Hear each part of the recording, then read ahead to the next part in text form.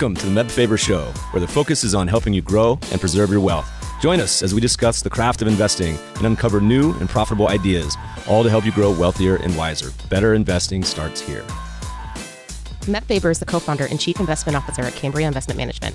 Due to industry regulations, he will not discuss any of Cambria's funds on this podcast. All opinions expressed by podcast participants are solely their own opinions and do not reflect the opinion of Cambria Investment Management or its affiliates.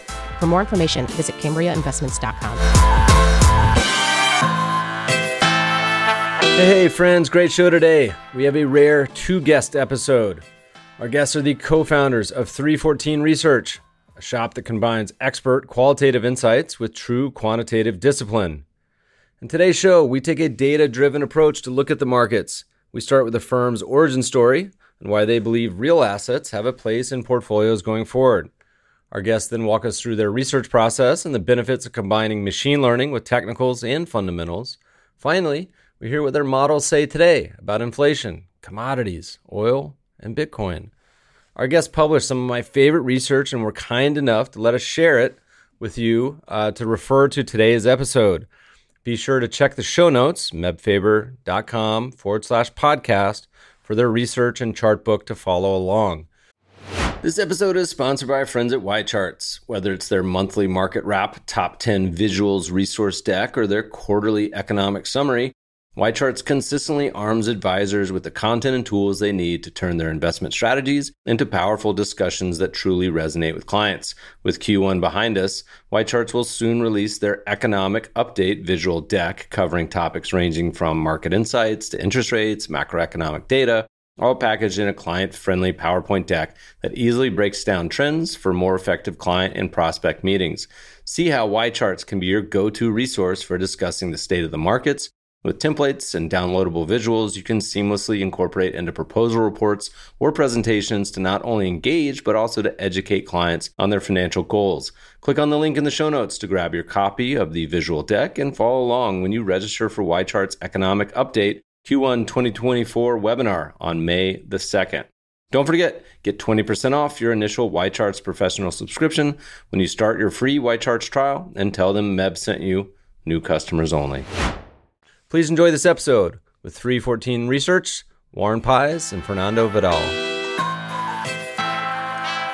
Warren, Fernando, welcome to the show. Thanks, Matt. Appreciate you having us. Happy to be here. We have a rare double interview. Where are you guys located? Where does it find you in late April 2021? I am in Sarasota, Florida, on the Gulf Coast. I'm in the San Francisco Bay Area. In Moraga. Well, gentlemen, first of all, congratulations on your new venture, 3Fourteen Research. I'm excited to follow along with your research and the work you guys have been putting out for a while. What was the inspiration? Why did you decide to go start your own shop? One of the hardest things a human being can do in the world, be an entrepreneur. What gave you that good confidence? Tell me the origin story, how you guys teamed up. I started my career as an attorney for the natural resources industry, and then really always had a passion for the markets. Didn't have the traditional route though, and I was working in Central Florida and had identified a few of the shops. This was more than a decade ago, that I would be interested in trying to kind of carve out a career in finance. And Ned Davis Research was in my backyard, and I respected their work and the way they approached markets in general. And as luck would have it, I was able to connect with the head of the commodities team over there, John LaForge, who's now doing head of real assets at Wells Fargo. I hounded him for a period of time, and I think he was skeptical about bringing me on. Eventually, he gave me an interview, and the rest is kind of history from there as far as NDR is concerned. But when I got to NDR, Fernando was there, and he can kind of talk about his path. He was in the custom department, and I was on the commodity team. My path eventually was to take over the energy space at Ned Davis Research, oil, energy, all that stuff, the entire complex, and then to eventually take over the entire commodity team. To take a step back, as far as how did Fernando and I start working together, back in 2013, I think you might recall this, Matt, you and I had met at a conference around this time. I did the first ever report from Ned Davis Research on the master limited partnership space, pipelines, MLPs, and all that.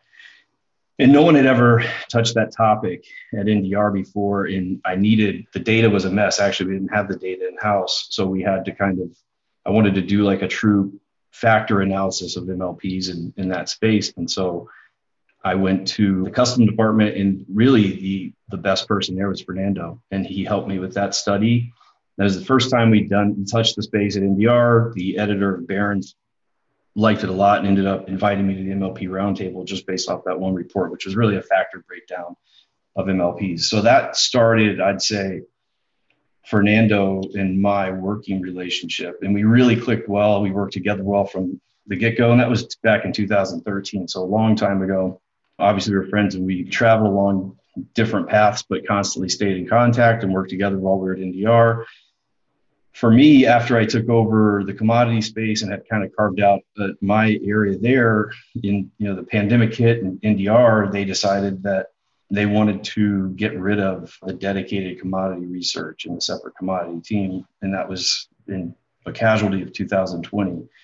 And by then, in a strange way, I think that was kind of a nice contrarian signal that, as shops were chopping their commodity teams and chopping their traditional energy coverage and things like that, for the most part, I want to follow trends in investing, but here I wanted to make a contrarian move and say, I think that the next 40 years unlikely to look like the last 40 years. And I think that this real asset space is going to be a necessary component to a broad asset allocation strategy that's going to succeed in this new era going forward. So that was kind of the basis for me wanting to do this. And then Fernando brings just a totally differentiated skill set, having a background in machine learning that he can go into. And so, between the idea that I think that we have an expertise in real assets, we have a background there, and we also have a differentiated ability to bring true data science into the process and build our systems, processes, and models in a rigorous way that I know for a fact, having been at Ned Davis Research and worked in independent research space, I know for a fact is something that's unique and differentiated in the market. So that's kind of the putting 12, 13 years of background into a 5-minute synopsis from my perspective, but I'll let Fernando give his. Yeah. So just to go into my background a little bit. So I got my training undergrad in finance and economics, and then did graduate studies in computer science, specializing in machine learning. Started my career at Ned Davis Research and spent almost 8 years there. And I worked in their custom research department, like Warren's talking about. So I basically did a lot of model building for our institutional client base, as well as, like Warren said, contribute on the strategy side whenever there was some strategy work that required some quantitative research. I'd get involved there. So the tail end of those 8 years involved a lot of collaboration working with Warren. And honestly, the germ, I think, of 3Fourteen research came from that really good working relationship that started at Ned Davis Research. I ended up leaving to join a VC-funded tech startup in the Bay Area about 6 years ago. Basically built out their data science team and worked on product features that involved AI and machine learning. So it was kind of a different field from finance investing, but I've always had a foot in that world and wanted to get back into it at some point. And Warren and I kind of had this idea in the back of our head for a while.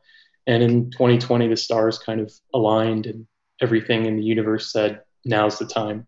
So I'm really excited to be working with Warren again. It is a really great fusion of Warren being a great investment strategist and then having like the background that I have in ML and machine learning to kind of give him access to this tool set of data analysis that I think differentiates our research. Well, we definitely have a long and happy, well, it depends who you ask. If you ask the Ned Davis side, they'd probably say I'm a pain in the ass, but a long and happy history of working with Ned Davis. We had a few of the folks there on the podcast, even did all the charts for our very first book over a decade ago. And if you go back far enough, I even tried to get a job there. So you guys are infinitely more qualified than I am to talk because you guys eventually made it past the screening process, whereas I did not. So let's hear about your new company. What is it you guys bring to the world? New, different, interesting? What are your capabilities? And let's hear the framework for how you guys think about the world. How do you approach markets and all that jazz? I didn't really make it past the screening process as well. They give you that LPAT, the language programming aptitude test, when you start out at Ned Davis. And that was totally, at the time, it was foreign to me. I ended up reaching out to the test maker and posing as a consultant and asked if I could get a copy of that test. I remember being so nervous before I took it. So yeah, I had to kind of do my own creative way to get in there as well. But as far as how we look at the world, I think it's the best way to kind of talk about it is to work through one of our models and how we build. Like we should start with the oil model, for instance. And that was the first one we released. Can I interrupt you and just say the really only signal you need to know is buy oil when it's minus 30. That is back tested really well, actually. Yeah, that's a very high batting average there. That's why they pay me the big bucks. All right, keep going. Sorry. Taking one step back, I think that's a great point, is that our first goal is that having spent a lot of time in the industry, and once you start to build models and play with the data, what you realize is that it's really easy to fool yourself. We're not in this back test beauty contest business in this company. That's for sure. I mean, you've never seen a bad back test. That's obviously kind of a meme that's out there in FinTwit right now. And there's a reason for it. And that's just, there's so much overfitting to history and to noise in many cases. And so we're trying our best to be rigorous in the front end when we ask the questions, like, what are we trying to model right now? And really define that in a discrete and precise way. So we set up our research question in a very discrete way. And then we answer it as best we can without fitting the noise. And so oil is a good case study. That's an area of the market that I had an extensive background in. And so we decided to kind of use that as our first pass.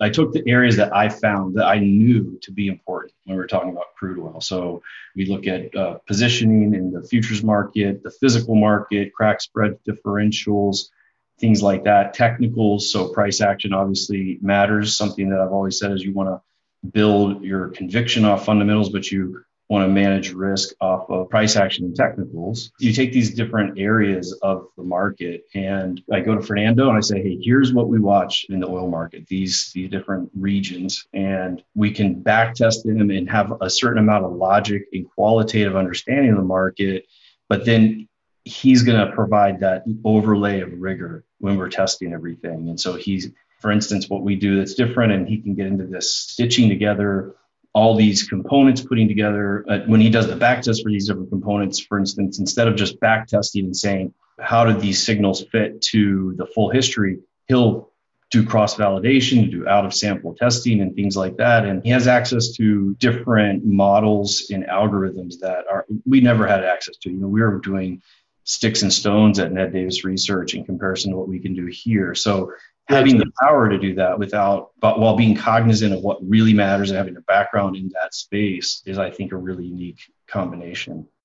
Jumping into that, it's really important when you're building a model and researching indicators that you set up the process so that it's possible to fail given a particular input. Historically, like I've been part of some model building processes where the goal is to build a model, and it's a foregone conclusion that a model will emerge from the process. So it's really important, and like we take that really seriously. I come to it from a perspective of I've got all these different machine learning models that I can fit to data. I want to set up a framework so that Warren can feed me these ideas.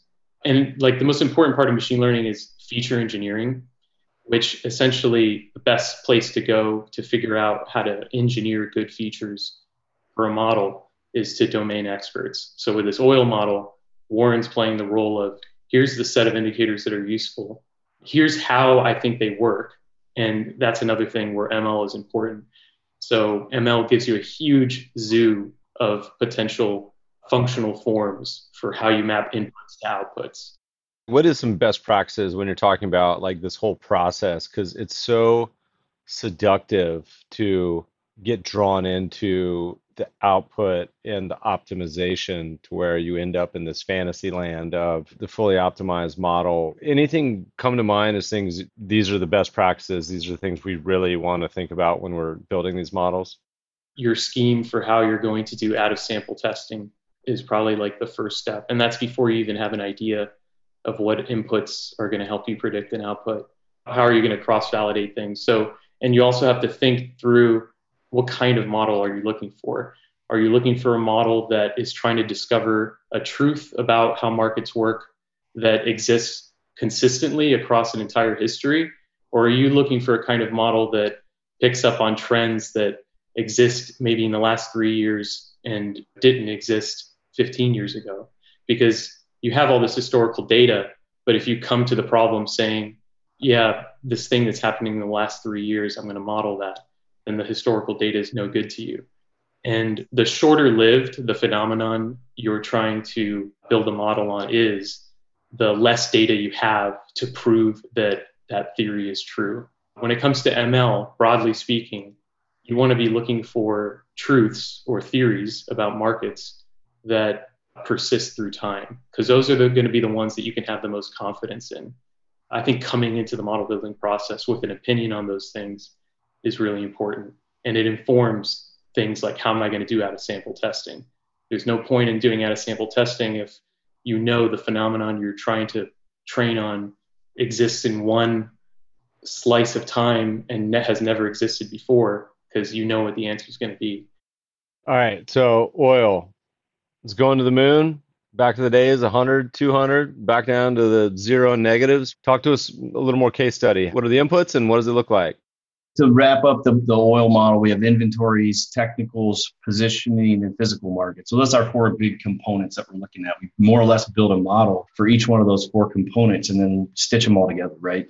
And currently, we're in this kind of, it's not a great marketing angle, but the model is a neutral. And it's been neutral for the majority of this big rally here at the beginning part of the year. And as I've said, when I've talked to other folks on podcasts and interviews, is that, and I think oil is important to understand for a lot of reasons in this environment we'll get into.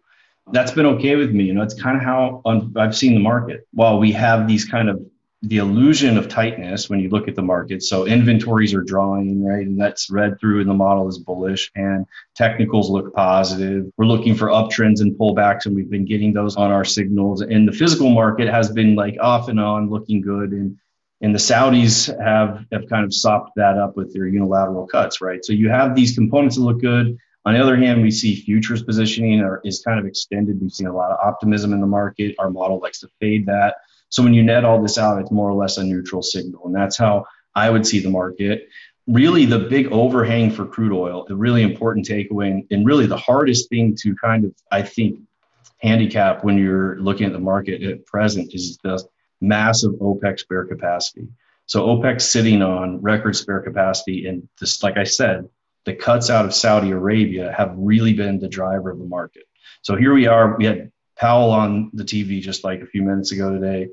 Everybody on Twitter, the consensus right now, in my view, is that inflation is here and that we're all experiencing inflation, lumber prices, used car prices, oil prices, right? And I think if you understand the oil market and understand the amount of spare capacity and the reason why the market is rallied, which is really a supply side issue, the Saudis and OPEC removing supply from the market and being ultra disciplined, I think it may give you a different perspective of that inflation argument. It's not so much that we are in a really tight market where demand is outstripping capacity. What you're seeing is reduced capacity through OPEC. And quite honestly, it's not a sustainable posture for OPEC to hold this supply off the market for a sustained period of time. So how that oil comes back on the market is that X factor when you're trying to create a view for oil. And so we're neutral right now. And I'd say that the model has no way of understanding that, which it's understandable when you're thinking through just a quantitative model, but it's difficult from a human perspective as well to see how does this reopening and what's going on in India, for instance, how does that collide with all this OPEC spare capacity? So I think it's, neutral is a fair position, and that's where the model is. And that's honestly where I'd be.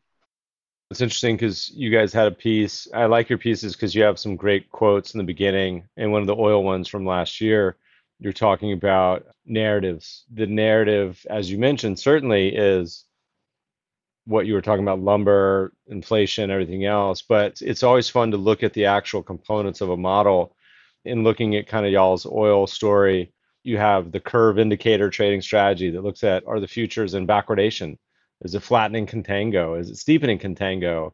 And then also you mentioned the role of CTAs where you fade them at extremes, saying they're positioned too high. So it sort of extracts the media, what you hear all day, versus actually some of the things that are going on behind the scenes and putting the weights on those as needed to come up with a signal. And as you mentioned, equally important not to have a position sometimes than it is to just have one for the sake of talking about it. But it's a fun model, certainly a big one. Big dude, oil.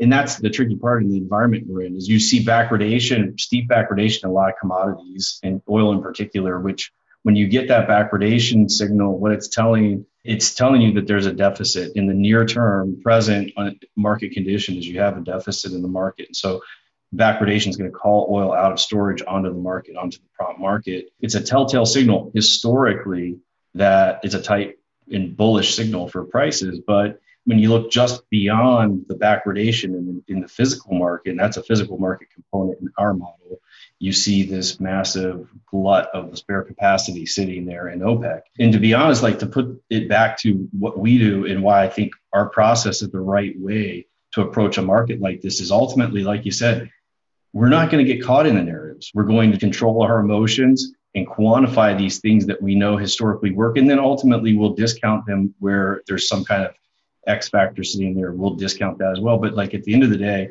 we're just going to add up our components and see what comes out.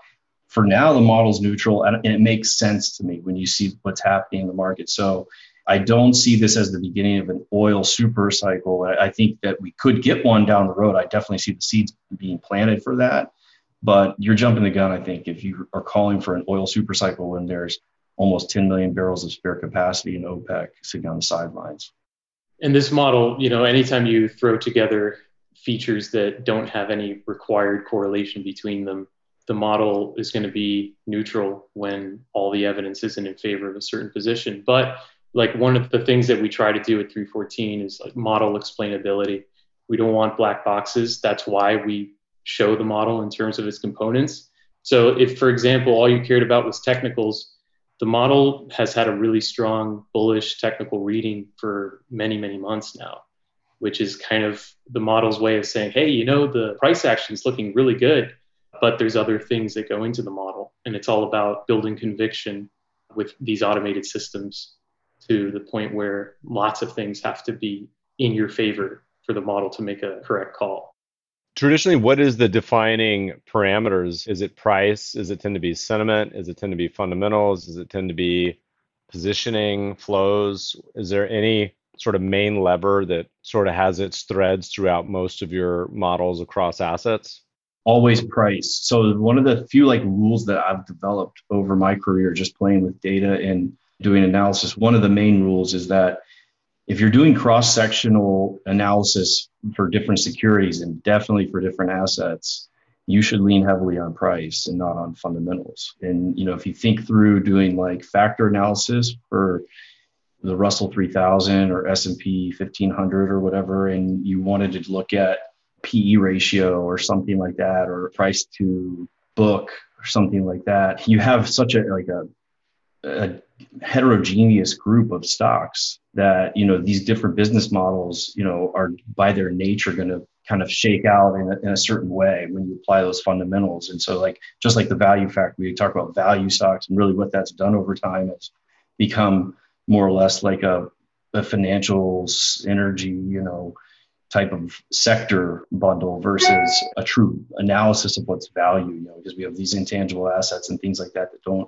make it into that equation. So when you're looking at across heterogeneous groups of stocks, heterogeneous asset classes, the one factor that you can't, that's always there, and I think is always potential signal for you, is price action. So we always have trend analysis in all of our models. The other big one that we have is the real asset allocation model. So this is a 17 asset, our high level allocation model. And because of what I just laid out, we do not look at fundamentals in this model. We don't try and say, for instance, we have a gold model, and the gold model looks at real interest rates and things like that, but we don't look at real interest rates because we're trying to compare gold in this case to gold versus value stocks versus tech stocks versus commodities versus REITs. there are just too many diverse assets here. And so we stick to our proprietary trend analysis in that case. And in all cases, we definitely have that as a component. Perfect. Let's hop over to another one. Give me a preview what another model you guys have constructed is. Feel free to pick and choose, or we could even hop right into the asset allocation. Anyone pop into mind? I think the real asset allocation model is a good one to talk about and kind of give the idea of what we're talking about with disregarding fundamentals and when you're talking about heterogeneous assets. And so we have, like I said, 17 assets in this model. It really comes down to, if we're going to decompose it, trend, correlation, and volatility. And those are the three things we're looking at when we compare these assets. The highest level first pass is just a trend analysis. And we have a proprietary way of looking at trend we can talk about in a bit. It's called trend breadth, but it's basically our way of judging trend across a multitude of time frames. And that's a core component of almost every one of our systems. It's really our take on momentum, and I think a more robust way to measure momentum ultimately. So that's our first pass in our asset allocation model. And then we apply hierarchical risk parity, which Fernando can get into, which is a concept coming out of ML, which more or less is a portfolio optimization tactic, which I think really is a differentiator for this model. I don't know if Fernando, you want to get into that a little bit? Hierarchical risk parity is the approach that we use for the portfolio optimization side in the real asset allocation model. And it addresses the issues with mean variance optimization because it trusts the correlation estimates less, essentially, than mean variance optimization. So instead of using the correlation matrix directly to figure out a weighting scheme, it first clusters all the assets into different clusters where similar assets are in one cluster, and they compete for capital allocation only with assets that are similar to them. And the model basically has this top-down view, kind of the way that a traditional portfolio manager would look at things. I've got equity bond. Within equity, I've got large cap, small cap. Within large cap, I have different sectors, et cetera. Basically, the hierarchical risk parity will build its own tree structure on the assets from the correlation matrix, and then assign weights so that risk is equally allocated across those different assets. So the correlation matrix is just used at that first step to figure out the correlation structure of the markets, and then it's thrown away and you do your risk parity approach to efficiently allocate capital. And what you end up with is much more highly diversified portfolios, and more importantly, like an output that even if you tweak the correlation matrix pretty substantially, you end up with very similar outputs, which is very different from traditional mean variance, where you tweak that correlation matrix just a little bit and another asset will just pop up to a crazy high allocation because it's so sensitive to what is very hard to estimate. How much history are you looking at? Is this something that does kind of like a rolling shorter period, or is it trying to ingest like 100 years of history? What do you feed into this? We do rolling estimates because we're confident that we don't, rely on the correlation matrix that much. We want the best estimates from the recent history in the model. So we actually roll a multi-year window and estimate correlations, from the recent data, which is cool because you have a model that is adapting. If one asset starts behaving like another asset, and you can imagine like we have both Bitcoin and gold in the model. So it's keeping track of the recent evidence about how assets move together in order to figure out how it's going to allocate risk in the portfolio. What are they saying now? What are you guys all in on Dogecoin or what?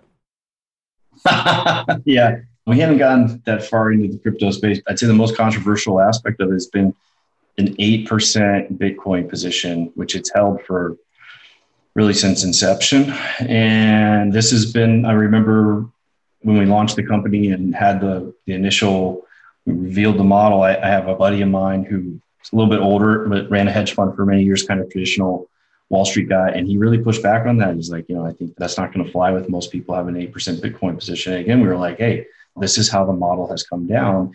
And to kind of, we're not really Bitcoin apologists, and I don't want to get into that almost religious debate around Bitcoin. but it's an uncorrelated emerging asset where there's a lot of money coming into it right now. That's the basic facts on the ground as I see them. The thing that gets, I think, us interested as asset allocators and kind of quants is when you run through the little limited history we have, look at how a broad portfolio, in this case, our model portfolio performed in 2018 when Bitcoin declined by 75, 80%. And the model portfolio fell by 5.5%. That was a year where we came into that year with what I would say is a max Bitcoin position at 8%. And so the model was able to, it took its licks, but it scaled the position down because we had the trend component in the model. And then Bitcoin's lack of connection, it can fall apart, at least back in 2018, it could, without impacting all these other assets. We could switch over into a more attractive asset mix and sidestep most of that carnage. So, we had an 80% decline peak to trough in Bitcoin back in that 2018 period, yet the model was only down 5.5%. 60-40 was down roughly 3% that year. So, we barely lost to 60-40 in this approach. And to me, that's the most powerful argument for Bitcoin, this kind of new diversifying asset, which, allocators and quants are always looking for. And so that's one area the model likes. We've been overweight equities really since the end of last year, through the middle of last year and into this year. And we've scaled that position back some. The average equity weighting in the models around 38% historically. We're down to like 43, came into the year at like 50% equity. So we've scaled that back. Real assets still has a big weighting. The model likes Bitcoin, like I said, it likes commodities, and it's still kind of shunning bonds. The bond position's down at like 23%. Is the equity scaling back, is that due to equities looking worse or simply other things looking better? Or what's the kind of driving force behind that? I think it's been a little bit of a rotation within the equity component. So we were really overweight small caps coming into the year. And then you saw kind of this really powerful small cap rally.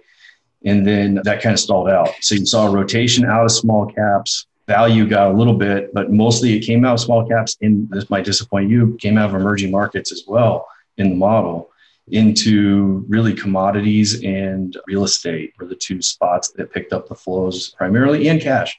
There's a bit of a cash build in the model as well, which is, again, something we've pointed out before, is that our cash component, if you're building a model, historically, even at Davis, like if you build a model, you have a switch where you're switching into cash. If you switch into T-bills and you're back testing against a falling interest rate environment, you're going to get this massive tailwind. I don't think people realize the kind of tailwind you get on your back test switching into T-bills in a falling interest rate environment. Well, that's not, again, this is an example of the past isn't going to look like the future. We're not getting that tailwind moving forward. So when we build our models and you switch into cash in our model, it's a static ones position. So, we're getting no uplift. It's a defensive risk management position.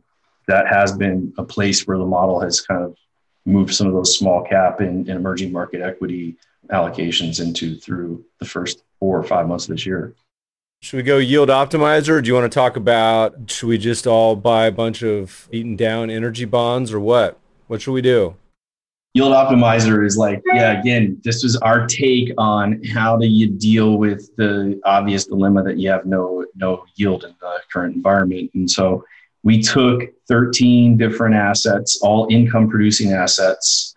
And this kind of can pull into a few of our views on the market, which I think are unique to us. So we took 13 different income producing assets. Included in this would be things that might not be traditionally thought of as income producers, like the energy sector. We pulled them into the same framework as we have for the real asset allocation model, trend breadth overlay, and then using our same optimizer. And we rotate around within that income producing assets to try and generate some yield. And so this is kind of our solution again at trying to, there's always clients and investors out there that want to generate income. And so this is our one way to solve that problem or get at solving that problem. I think that the interesting part when we came out with that model for a lot of folks was to see energy in there as an income asset. And this is something that back in April of 2019, the energy sector actually became the highest yielding sector in the market for the first time ever. It stayed there really until present day. It's still about 100 basis points above the utility sector on yield. So this has become a a high yield sector.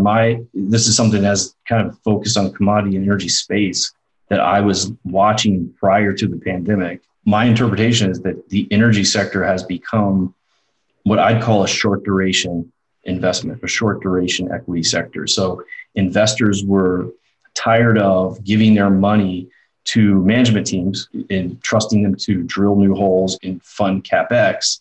Instead, they're saying, we want that money back now or as soon as possible in the form of dividends. So it's forcing this discipline onto the energy space, and it's creating this, I think, interesting pocket when you look out across all the different segments of the market, whether you're trying to create income or just find a diversified portfolio. You now have kind of a short duration option there in the energy space. You can get duration. There's plenty of ways to get duration or long duration exposure in the market, whether it's big tech or bonds, anything with really high interest rate sensitivity. It's easy to get that long duration, but short duration is kind of a little more tricky. So energy is, I think, it's giving you that yield, and that it's reflected in the yield optimizer. And it's also giving you diversification, and that it's got a different set of drivers than what's happening in other areas of the market, like big tech and in long duration types of sectors. The beginning of the piece, you had a great quote from the Cormac McCarthy's The Road.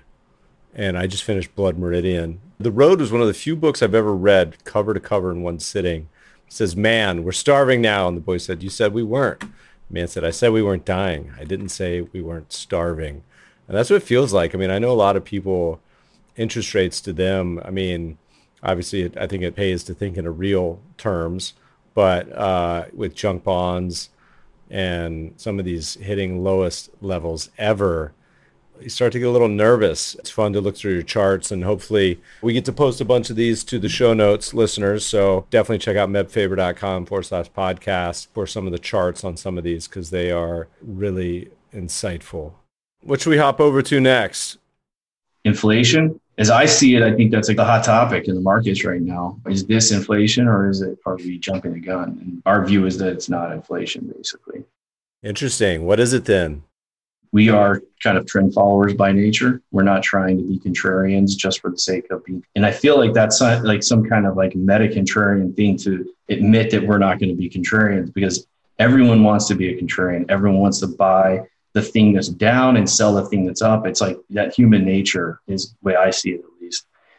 And a part of that, or at least some aspect of that, I think, is this desire to see inflation before everybody else, and to kind of pull anecdotes out of the world and say, aha, here's inflation. And then also, of course, criticize the Federal Reserve. You get a lot of brownie points for that these days, it seems like, or at least get a lot of retweets and likes and things like that. So those things kind of all have conspired, in my view, to make, that's really the consensus view, at least in some circles, that inflation is here. It's not something to worry about in the future. It's like we're seeing lumber prices, we're seeing semiconductor shortages, used car prices are going up. There's a lot of different examples that you can point to. Oil prices, break evens, whatever.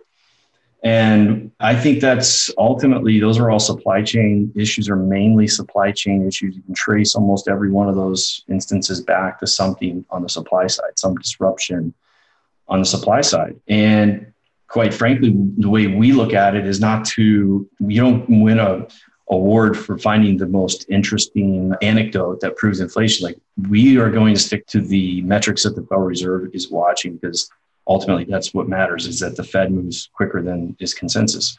So we look at the CPI, we break the CPI down, and what we see is this massive dispersion within the CPI. The median correlation of all more than 200 CPI component parts to the CPI is now negative for the first time ever, going back to the 1950s. So that tells you that we're going through this weird period of a massive dispersion within the economy, where you're seeing pockets of inflation living alongside pockets of deflation, or at least ostensible inflation and deflation.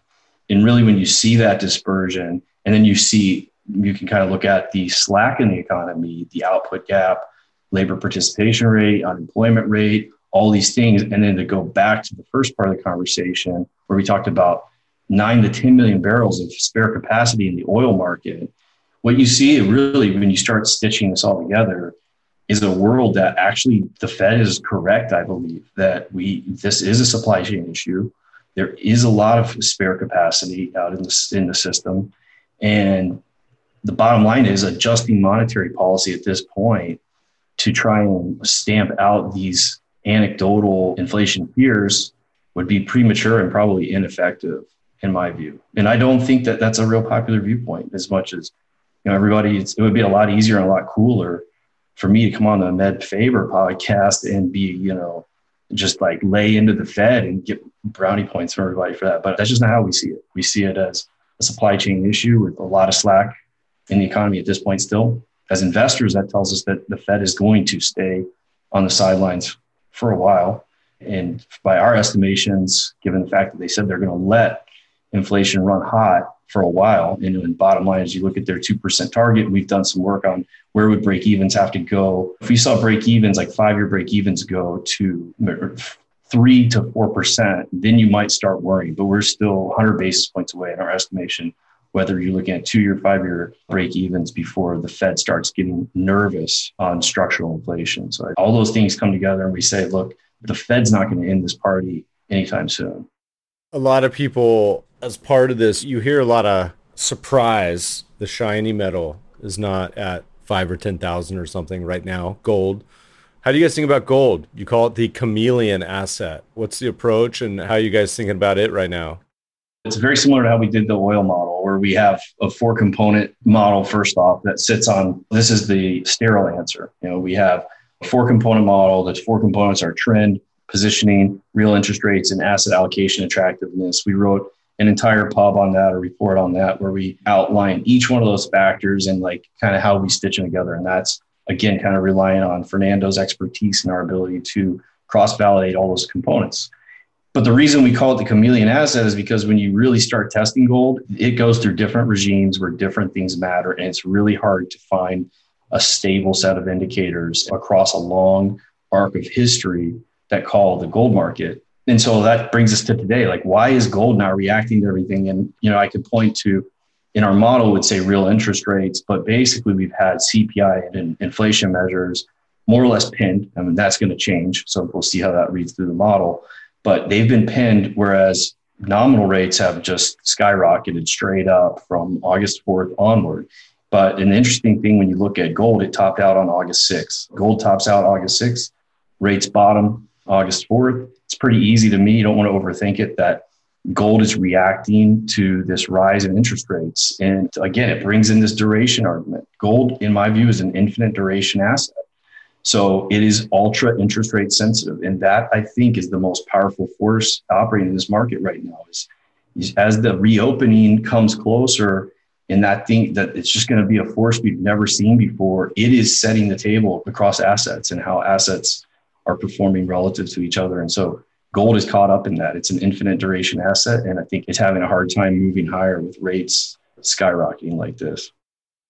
More than any of the assets, well, excluding crypto, probably elicits a binary response. People are either total gold bugs or absolutely hate it. Usually there's not a whole lot in the middle. Other asset classes, I don't feel like really generate that sort of vitriol, but crypto seems to be in the same ballpark. Is this value trade going to continue? What about the US dollar? The US dollar seems to be plumbing the lows from 2018 and 2021. Are you guys pointing towards further weakness there, or is that story played out? Again, we have our model for the dollar is highly reliant on trend breadth. And so that's a concept we haven't really talked about, but it's a proprietary technical indicator we've created. And it lives in a lot of the indicators we've made. So the bottom line, I won't want to bury the lead on the dollar. The dollar model went from a buy to a neutral here recently. So it's another neutral model for us. I think we're in this transition point. And I think, as you point out, the dollar is close to long-term support. And so if we break that 89.90 level, I think that's going to be a pretty important tell for how things go. And the fact that if you ask me just without looking at the model, what I think is going to happen, I think we end up breaking those levels and the dollar is weaker over the longer term. And that's as a result of the fact that government spending as a percent of GDP has increased by 50%. So we went from basically a long-term spend of 20% of GDP up to about a third of GDP. And that's going to be, I think, a structural shift higher. It's one of the themes that we've kind of laid out for our clients is how to play this structural shift higher in U.S. federal government spending. And we've outspent almost every country combined in stimulus for the pandemic. So I do think the dollar is going to suffer ultimately from that kind of fiscal spending. But at this point in time, from a timing perspective, our model is still neutral right now. So we're kind of in this transition point in the dollar here and now. Again, the big driver of that model and in a lot of ours is something called trend breadth. And I'll give you a quick rundown, but I think Fernando can probably explain how we're able to crunch big data problems in a way that other firms aren't. This trend breadth is an example of that. So what I did at NDR for a long time was I would create these different indicators I looked at where I'd run regression trend lines through time series and measure the slope and the change in the slope of these regression trend lines and derive different signals from those. And I always wanted to do just like a whole look at it from so many different time frames. So when we got together, Fernando and I came up with this trend breadth concept where we were running linear regressions across dozens and dozens of time frames for each asset, and then deriving information from each one of those regression trend lines. So we can look at, is the slope positive or negative? What's the residual for each one of those regressions? Percentage of time frames that we are positive or negative, and how that number is changing. So a second derivative. So there's tons of information we can derive from just that one indicator. And then when we do cross-sectional comparisons, it allows for some, I think, a really fine detailed look at the trend of an asset in comparison to another one. And so if you're comparing it to traditional momentum, where you do like a 12-month momentum minus 1 month momentum, even if you're blending that with a 6-month momentum, you only are looking at like 4 data points ultimately to derive your signal there, where trend breadth is looking at using every single data point for the last, whatever your look back period is. You go back 2-3 years and be calculating trend lines all the way back there. And to me, it's much more sensitive, and it scales in and out of positions much better than your traditional momentum factor, while still picking up on some of the same dynamics. And this is an example, I think, too, where the tool set from machine learning kind of helps in developing new indicator ideas. Because like when Warren talked to me about, I find trend lines across certain time periods to be useful for strategy work. And then we were talking about, okay, what do we want to do here? And it's like, well, let's try medium term and longer term. And then we were like, maybe we should incorporate some mean reversion and look at the shorter term as well. And basically, as we were going through this exercise, what we were doing resonated with this algorithm from machine learning world called random sample consensus, which is all about taking subsets of your data set and running regressions against the subsets, and then making a conclusion about the percentage of those subsets that coincide with a particular conclusion. So like in our case, trend breadth is basically saying, let's run a ton of trend lines against a bunch of different slices of historical data. And what percentage of those would say that we are currently in an uptrend in this asset? And that's essentially, in a nutshell, what this trend breadth concept is. When Warren talks to me about strategy work, certain things vibrate in ML world that can come in and help us come up with some novel techniques. I've always been a big fan and proponent and interest in the breadth world. I find that part fascinating. It often, in my mind, kind of signals perhaps some areas that may be overlooked, or it's hard to certainly argue the results that it's spitting out. You guys do talk about stocks individually a little bit as far as lists. I saw some for talking about reopening and some ideas. How do you think about individual securities as a part of your overall offerings? Broadly speaking, again, we've been bullish, and like we said, we kind of dialed back our equity exposure, but we're still overweight equities and we're still more or less bullish. Within our recommendations, the big trades we saw unfolding from a macro perspective last year was the reopening trade. Obviously, that's kind of consensus. And we were recommending stocks that I would say were at the tip of the demand spear. So we had some airline plays, mainly domestic-based routes, hotels, and oil refiners. And so for the most part, we closed those out here in April. Most of those positions have run pretty well. And I think that really not that the reopening is not going to be a huge boom, but I mean, these airlines are now, their enterprise value is 25% above what it was when we were recommending them last year. So a lot's baked in. So the expectations are baked in. So the big theme we've been digging into outside of our quant models, our macro theme would be entrenched interest. And so, again, going back to the government spending that we've seen jump up here, there's a lot of notes, and it's kind of traditional Wall Street to go through and look at the infrastructure spending bill, for instance, or the stimulus package, and try and work backwards from how will this bill help certain companies, like where will the money go, and then trace those bouncing balls to in that way. And I think that's a valid way to do it, but it still is so early to us. It's, I think, a better way to do it right now and to get positioned, and probably just as effective, even at the end of it, is to just find those companies that are already doing business with the federal government. So you have this belief on our side, our thesis is that government spending is going up structurally in the next few years. And so how do you play that? And our recommendation is entrenched interests. And this was a list of stocks that we came up with using kind of two different routes to get to this answer. So the first route we did was we went through the largest contractors, publicly traded companies that contracted within the last 5 years with the federal government. And we compiled that list. And then I turned to Fernando and I had him basically use some of his ML techniques to work through the company filings and find companies that were highly exposed to the federal government, renewing contracts, stimulus, things like that. So I don't know if Fernando, you want to describe that side of entrenched interest analysis.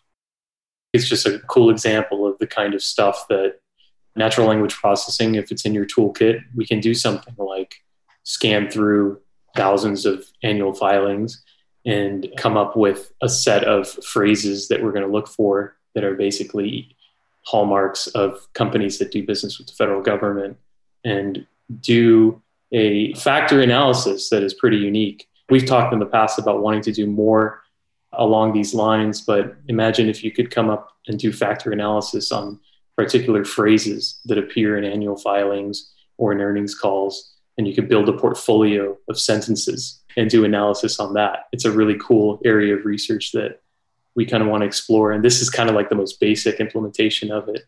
Just looking for companies that, if you look at their Salesforce leads database, the federal government is on there. They'll hit them up when they see that they're flush with cash. It's a standard startup thing to do as well. You watch for who just raised funding, and then you go and try to congratulate them on their funding and then try to sell them your software. So I have a feeling that these companies, are going to be, oh, you guys want to spend on infrastructure? Well, we've got some infrastructure ready for you here. So how do you guys work with clients? Tell us the business model, or are you targeting investment advisors, individuals, institutions? Is it a subscription fee? Do you guys do custom work? What's the business look like? We are an institutional research provider. And so we work with, as stated, institutions, asset managers, RIAs, hedge funds, family offices. And you can more or less subscribe and get our research. You can get our core models, and they update daily on our website, all of our library of charts on our website, and we publish weekly. So you get a weekly report in different formats. And then we do have everything from fully custom models to model portfolios, which are a tweak here or there of our current model offering. And so we have clients who are following and creating their own version of the real asset allocation model, so they can put their own stamp on what we're doing. So we give them this framework, and then they can go in there and pull the levers that they want to kind of make it fit their benchmark. So we have clients that, hey, we want infrastructure in there. We want certain healthcare components in there to be represented or not represented. ESG mandates change things in ways that you wouldn't really even imagine at a certain time. So they might want something changed on that front, and we can present that for them and build that kind of custom version of what we've already kind of demonstrated to the market. So that's kind of the basic business model. And is it mostly advisors, or is it big institutions? Is it a mix? It is right now. So I'll be told, everybody likes to have what did you learn from starting a business type of advice. So 5 months into this business, what have you learned? And the idea of what I sold Fernando on is that I think this RIA side of the market is kind of underserved, and there's money gravitating in that space. And so we want to price this in a way that they can utilize it. But obviously we want to have really high level institutional research. And when we launched, really, I guess maybe our research resonated more with the high level institutions less than the RIA. So we had a lot of bigger hedge funds and asset managers sign up, and we are working with RIAs. We have some, but I expected them to just be coming in droves. And what I'm learning is it's just a different client than a hedge fund, for instance. And so there's trust that needs to be built and a little bit more explanation of what you do and how you fit into the market. So it's an education process, really. I would certainly hope to have a lot of RIA clients in the years ahead. What's the dialogue been like with the clients? Is the back and forth conversation anything in particular on their mind that surprised you? Or are you like, dude, everyone will not stop asking about ESG or cannabis or Dogecoin, whatever it is? Is there a narrative that everyone's interested about or worried about? Bitcoin is like, it blew me away, the amount of Bitcoin interest early on, that like even just saying we're starting a firm, are you going to be covering Bitcoin? And I do think there was we've passed this point of this phenomenon where, it was career risk to consider having Bitcoin exposure. And I do believe we've passed into where we flipped it. So it's now kind of career risk if you don't have Bitcoin exposure. And that nervous energy is coming back from a lot of folks who really neglected that space for many years and are now kind of trying to play catch up and figure out what's going on. There is a lot of energy, unsurprisingly, around Bitcoin and cryptocurrencies. And we're working on a standalone Bitcoin model right now. Again, we're taking our time. As Fernando said, we're not just going to throw something out there. We're taking our time and trying to build it right. And this is a pretty young market, so you want to do it right. So Bitcoin's big. And then the inflation debate and oil and energy is always top of mind. I think folks are wondering, are we going to have a huge spike in oil prices? And that's come back as well. As you look to the horizon, as you build out your business, anything on the brain that you guys are working on? I mean, these reports are so thorough. It's a lot of fun to read. What are you guys diving into? Can you give us any peeks behind the curtain that you haven't published yet? I think you can expect a lot more work on our stock selection system. Like our latest report, we just put out basically what we consider version 1, which is taking trend breadth, kind of as we've talked about it and used in our other models, and just done a typical like factor back test of the trend breadth system and found some encouraging results. But we think there's a ton of value to be mined in digging deeper into that, doing some like portfolio optimization on our stock portfolio to come up with some interesting techniques for figuring out how to improve on an equal weighting of the stocks that rank high on trend breadth. So that's kind of an open, exciting area for us that we want to dive into more. I echo that. I mean, that was going to be one of my top of mind areas that we're digging into. We're working on a Bitcoin model kind of in tandem with that. To me, as I think about it strategically, this regime definition, this problem is something that we're doing some more and we're trying to apply machine learning to. And it sounds kind of opaque, but like you have this kind of, everyone wants to fit each period that you're into like kind of a simple clean cut regime. We're in reflation right now. We're in deflation or stagflation, or, different kind of simple quadrants of the business model. And so I don't want to get too far into it because we haven't published the work yet, but we're trying to put our own spin on and define those different environments in maybe a different, more flexible way, and hopefully more accurate and something that fits onto, I think, what's happening right now. Because I know this is such a novel time that you can get your signals crossed really easily if you're trying to just fit this period of time into those kind of historic analogs without thinking it through it very deeply. So that's something I'm thinking through as a strategist. Always uncharted waters, right? Like that's the excitement of our business, is every day brings something, well, in the last 2 years, weirder, I would say, and new as well. To the extent you guys have done some on your own, what's been your most memorable investments?